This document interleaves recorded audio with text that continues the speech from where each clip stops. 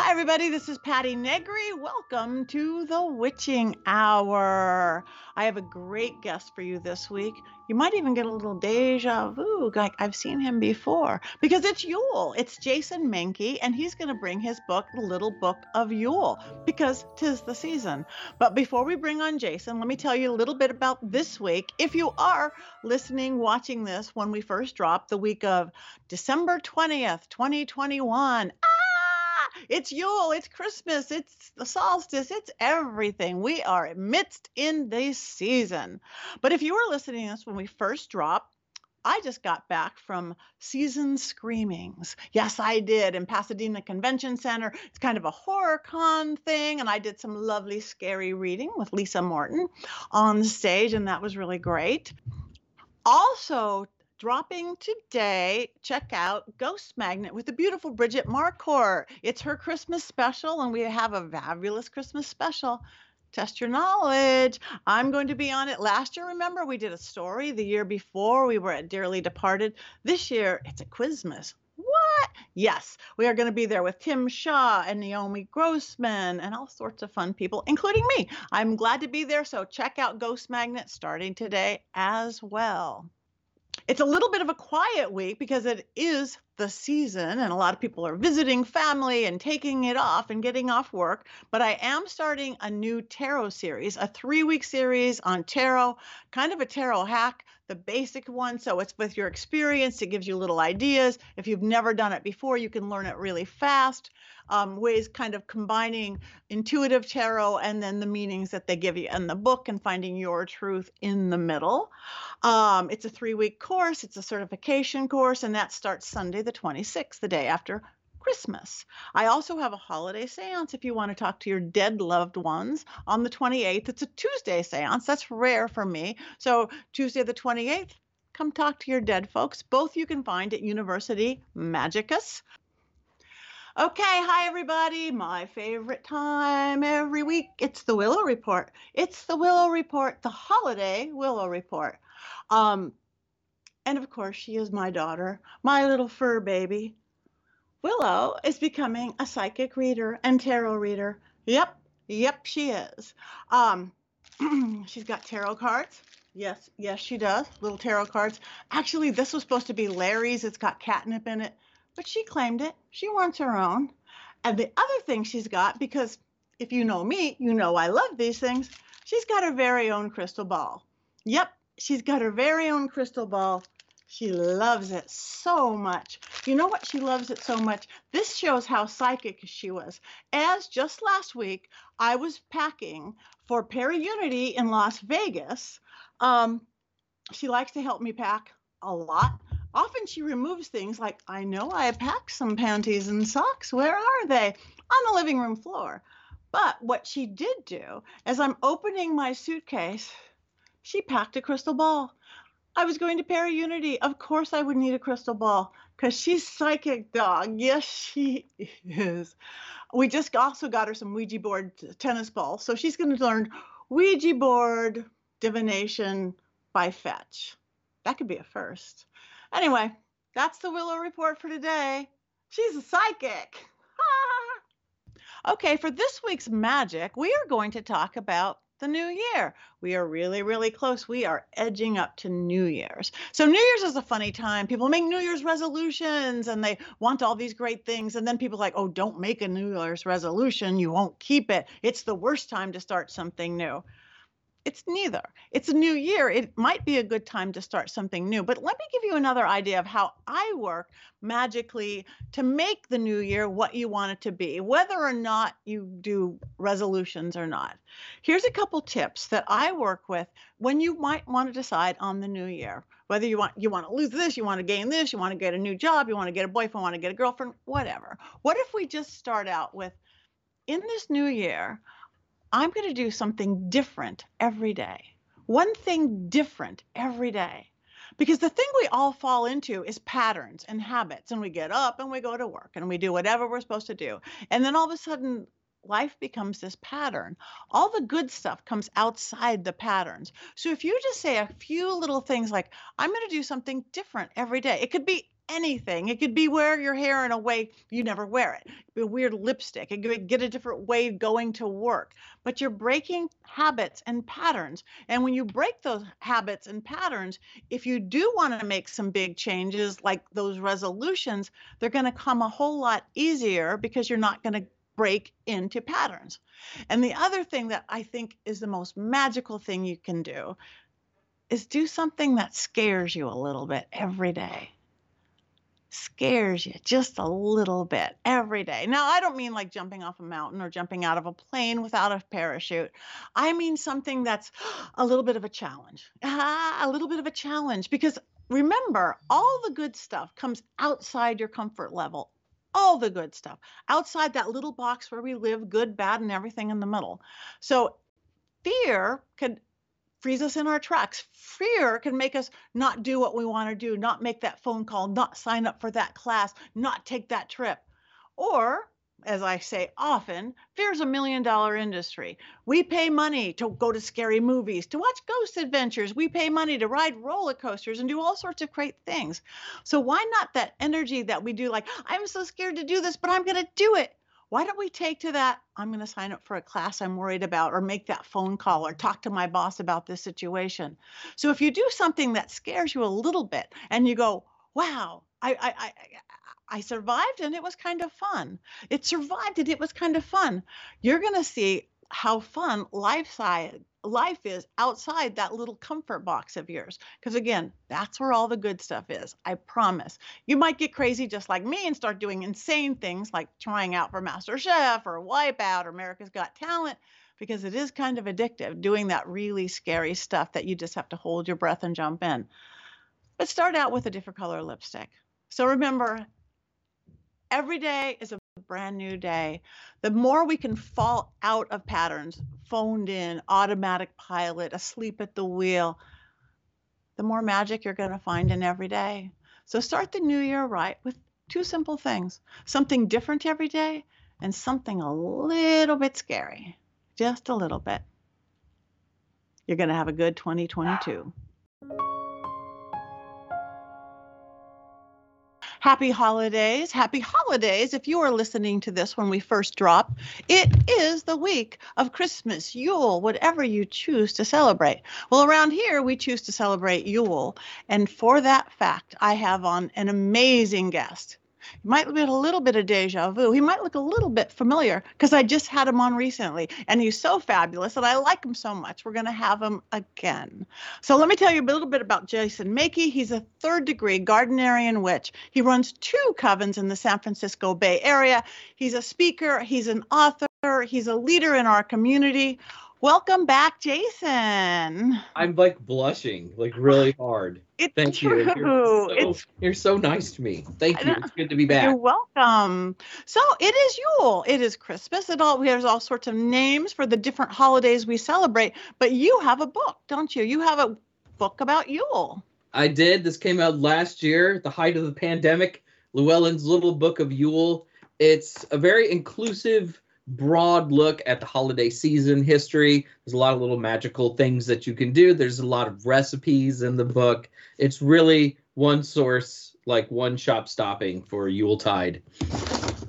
I love that. So for people going, we know it's the solstice, Yule, and a lot of people are new to the path, or a pagan path, or a witchcraft path.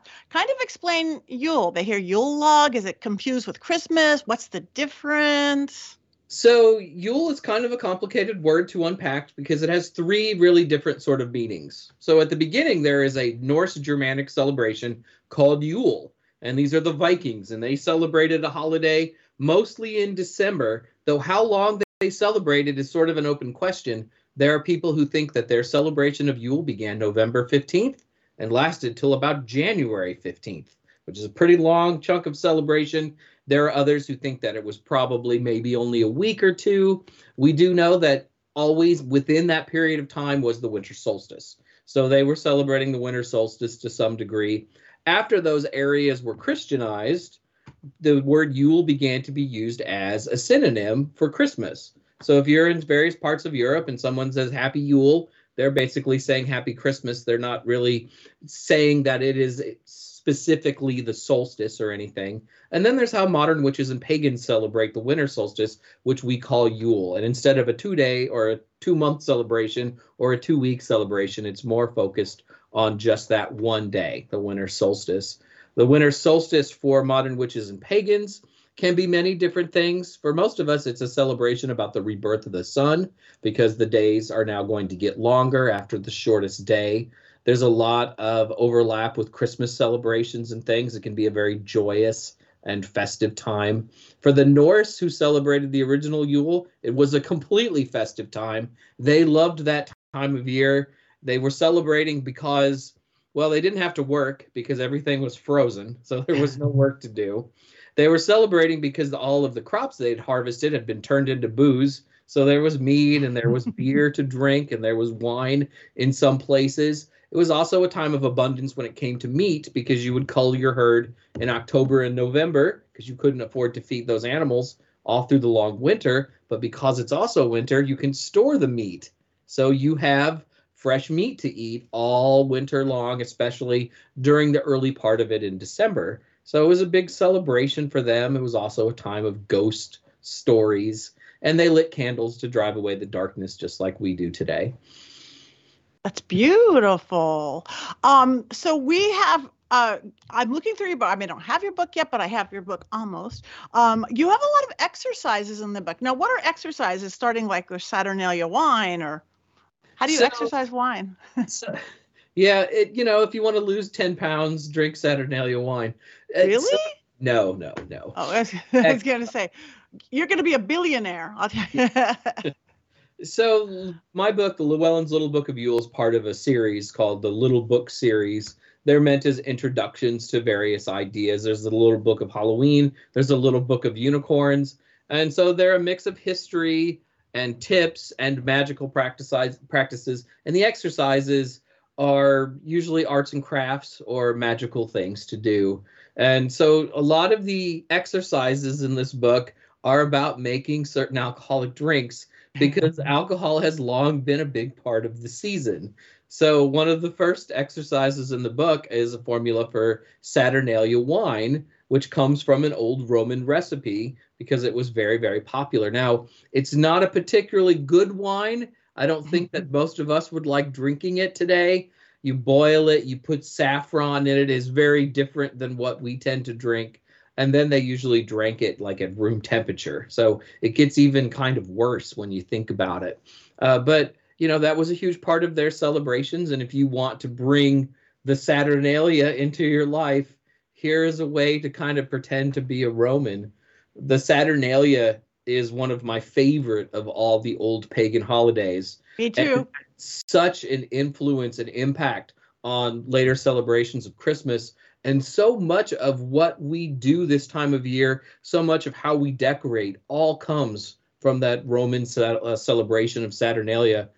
Saturnalia was celebrated for about a week, from the 16th through the 23rd in Rome. So the winter solstice was a part of that celebration. But like the Norse, it was a time to eat, drink, and be merry. It was a time to decorate with evergreen boughs and mistletoe and holly, and apparently to drink this really bad wine.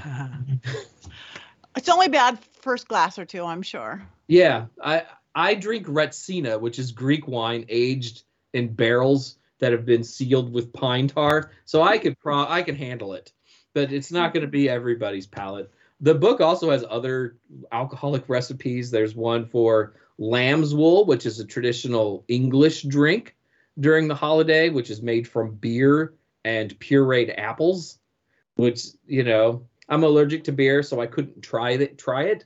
But you froth it up, and then the froth looks like lamb's wool, which is the name of the drink. And then, of course, wassail, which is pretty famous. There's 2 different wassail recipes in the book.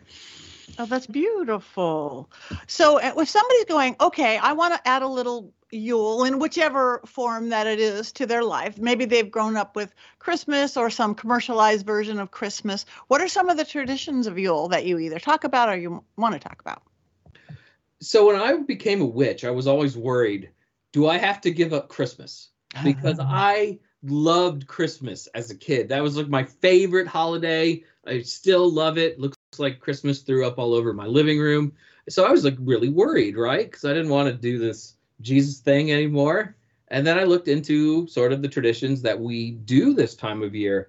And most of them have very little to do with Christianity. And many of them predate Christianity by quite a bit and go back to things like the Saturnalia. So how we decorate today, put up all of the evergreen and holly that you want. It's very, very traditional. It's very, very pagan in its own way. The singing of carols this time of year was something that the Romans did at Saturnalia, and then a holiday that happened right afterwards called the January Calends, because they celebrated the first of every month. So while they were celebrating the new year, they continued to leave up all the evergreens and holly, and they continued to get drunk, and they sing crazy carols and stuff. So those are all things that we can do. The Norse and the Romans at Saturnalia, they all lit candles to drive away the darkness. And when I think of Yule as a modern witch, when I'm celebrating it in a very spiritual sense, I celebrate the rebirth of the sun because the days are going to get longer. Oftentimes you have like goddesses and gods attached to this myth of the wheel of the year, where they age throughout the year and then are reborn. And sun deities are the ones that would be reborn on the winter solstice. I was talking to somebody earlier. It's like everybody honors the sun this time of year. Do you use an O or do you use a U? That's the big question. Exactly. It's right. light, considered light either which way. So they do, if you take it down to energy, it's energy. So exactly. Yeah. And that light is the promise of things to come, like all of the things that we have to look forward to in the new year. There's some rituals that I've read and stuff where they talk about like Yule and the child of promise, and I love that idea that there's all this promise that is coming to us right in December. Like we have so much to look forward to as the days get longer and better. Another thing that I love about Yuletide is it's sort of an introspective holiday. There's always a lot of things going on. There's a lot of parties, like I had a party last week, having people over tonight and tomorrow. It's a very festive time, but it's also a very quiet time, and the darkness allows us to reflect on where we've been and where we're going. And no matter where you live, no matter how busy of a place where you live, if you go outside like the 24th, the 25th, somewhere in there, and after the sun is set and it's dark and it's cold, you'll be surprised by how quiet it is. It always seems to there's like this hush over the world during this period of time. And I love that. That's beautiful. I'm going to do that in mere days and go stand outside. Yes, it's quiet in Hollywood. It is a miracle. Often. Again, yeah, because I'm just going through all these things that you're talking about, candles and divination and even tarot. Or I just did a tarot tree for Para-Unity for my paranormal. So talk about some tarot ornaments. What have you done with that? Like when I was poor and young and didn't have much money to really decorate Christmas trees, like I had random tarot cards floating around, and their tarot cards are so colorful, right? And they have so many meanings, and oftentimes the surfaces are really reflective. So, we just took a hole punch and put them on the tree and kind of got to, every day you kind of go to the tree and you look at it and you're like, I wonder what today's going to bring. And then whatever tarot card catches your eye, it's kind of like you're reading for the day. But they make great ornaments if you have extra ones lying around, or you like a particular deck and you just want to decorate your tree with tarot cards. It works really, really well. It does. I mean, I didn't even know you had done that. And we just did that for my paranormal. And it's great. And the gods may insert a picture right here of the tarot tree. I'm not sure. We'll just see if there's any special effects there. But yeah, it was really fun. I actually did a spread. I laid out the cards in some spreads of what this tree was going to say. So it was really fun. You also talk about, again, just this, I love this season too. I'm wearing every outfit I have right now, 14 outfits to be exact, in all the colors of the reds and the greens and the Yule colors that we traditionally do. But you have tips. So what are some of your tips for, 4 quick magical fixes for Yuletide entertaining? My people like to entertain. I know they do. Oh, wow. Like you're making me quote the book. No, well, you can paraphrase. I promise.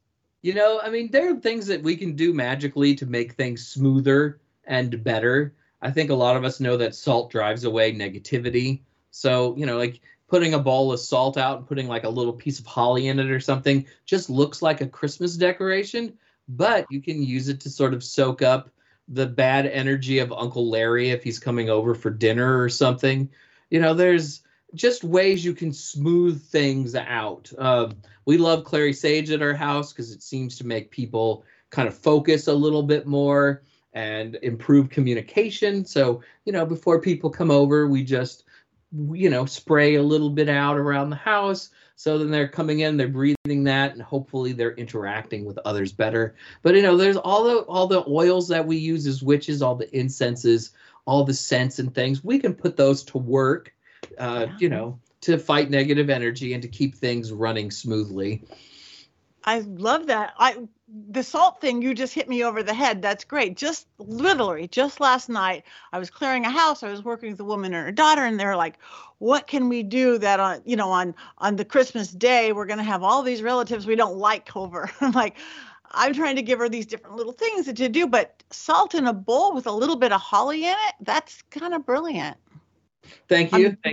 Don't get called brilliant very often, so I'm going to run with that. Run with it. I like the simple things. That is good.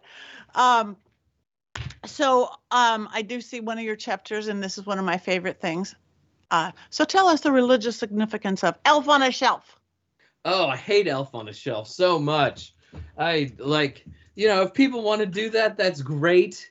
I think those elves look creepy myself, but that's just me, but Elf on a Shelf is one of the things about this time of year is it feels like everything about it is old, right? Like everything that we do, maybe our grandparents did and their grandparents before them, but sometimes a lot of these traditions are pretty new and they arise and then it feels like they've been there forever. So like Elf on a Shelf only really dates from the early 2000s when there was a book released called Elf on a Shelf and then all of the merchandise and things. So, but it took off really fast.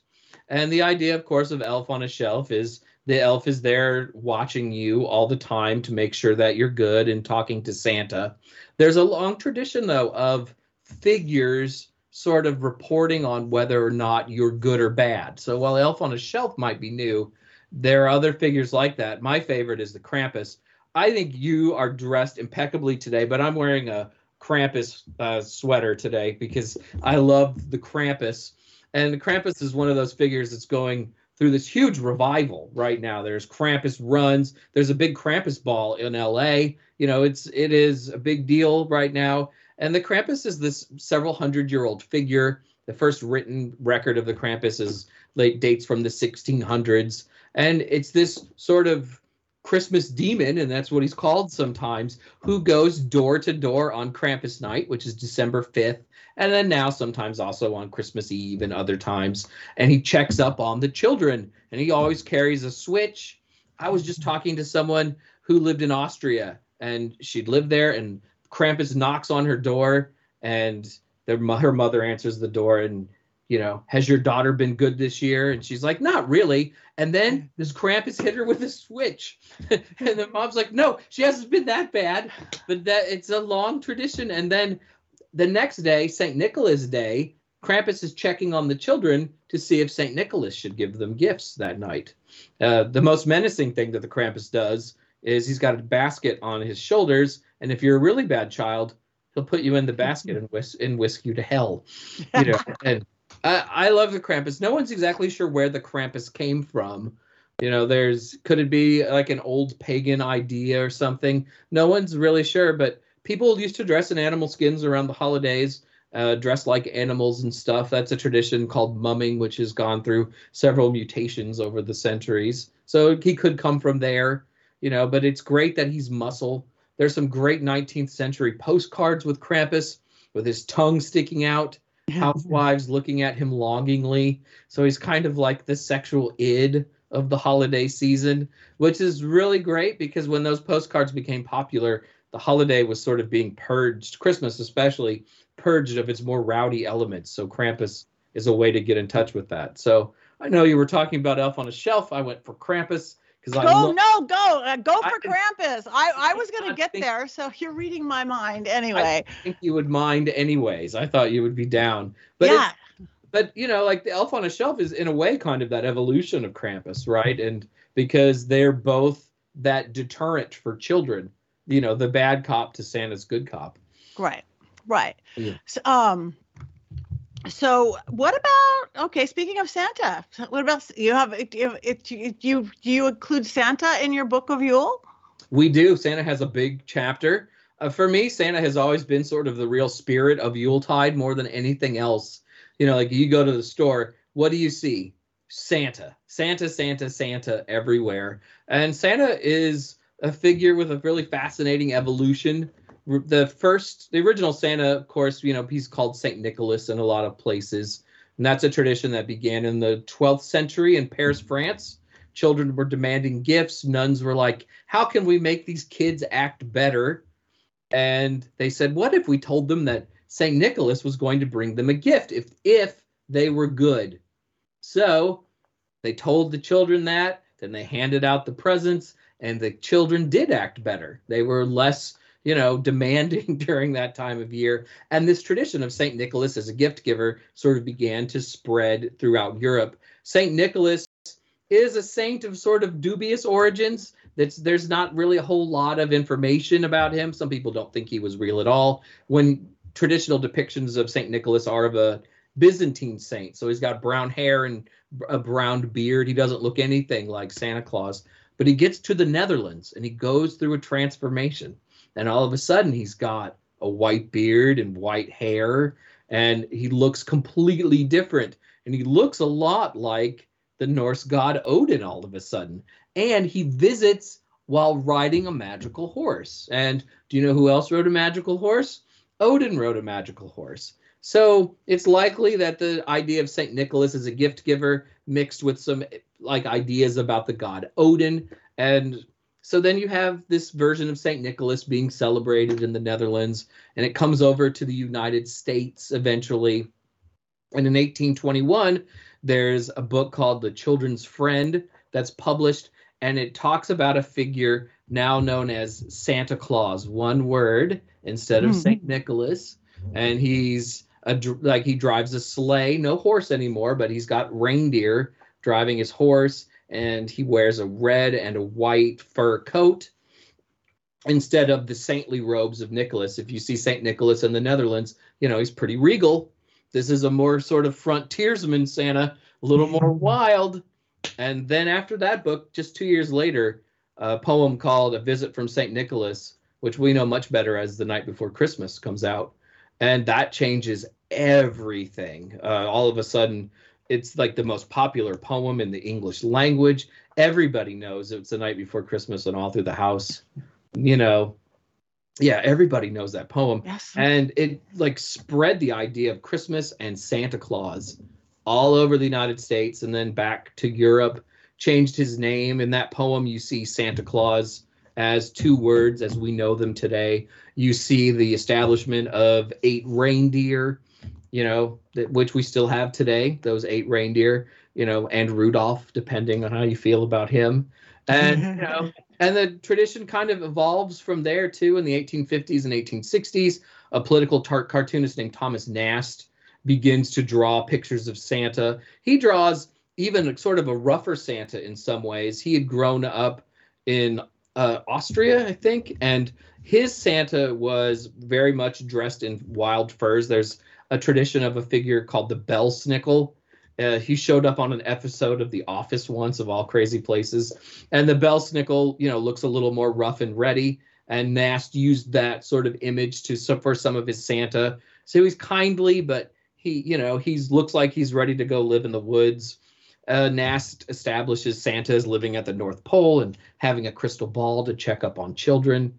And, and it just kind of goes from there. The Coca-Cola ads beginning in the 1930s made Santa taller and less rugged looking, just a little more dapper in a way. And but this is 800 years of the evolution of Santa Claus. That's awesome. Yeah. We love Santa. I still believe in Santa. I still do. And when we do Coven, we invoke Santa. Like, to me, he's the spirit of Yule. Like, I don't know if he's a god or whatever, but there's power and energy to Santa Exactly. Claus. Absolutely. A worldwide known thing. I think that's beautiful. So speaking of Coven and going into, I don't ever want to lose the fun. That's why I like Saturnalia too, the fun parts of the holiday and singing or drinking if you drink and just playing and partying, because we need that. We need that after a crazy year, always. But what about if somebody's going, okay, I am in a Coven, or I want to start a Coven, or I want to see what the spirituality of this season is. What are some of the things you suggest, or that maybe you do with your Covens? I like the raucousness of Yule. So traditionally, we make our own wassail during like ritual, and we put things in it to get us through the new year. So like we throw dimes in the apple wassail to reflect negative energy. We put cloves in it because we want a little spice in our lives and those kind of things. So we're kind of drinking in the energies of those sort of things. Yule is one of those holidays that's really what you make of it. I mean, it can be that loud, crazy holiday. It can look like, a big party like it was for a very long time when people were celebrating the Saturnalia and Christmas.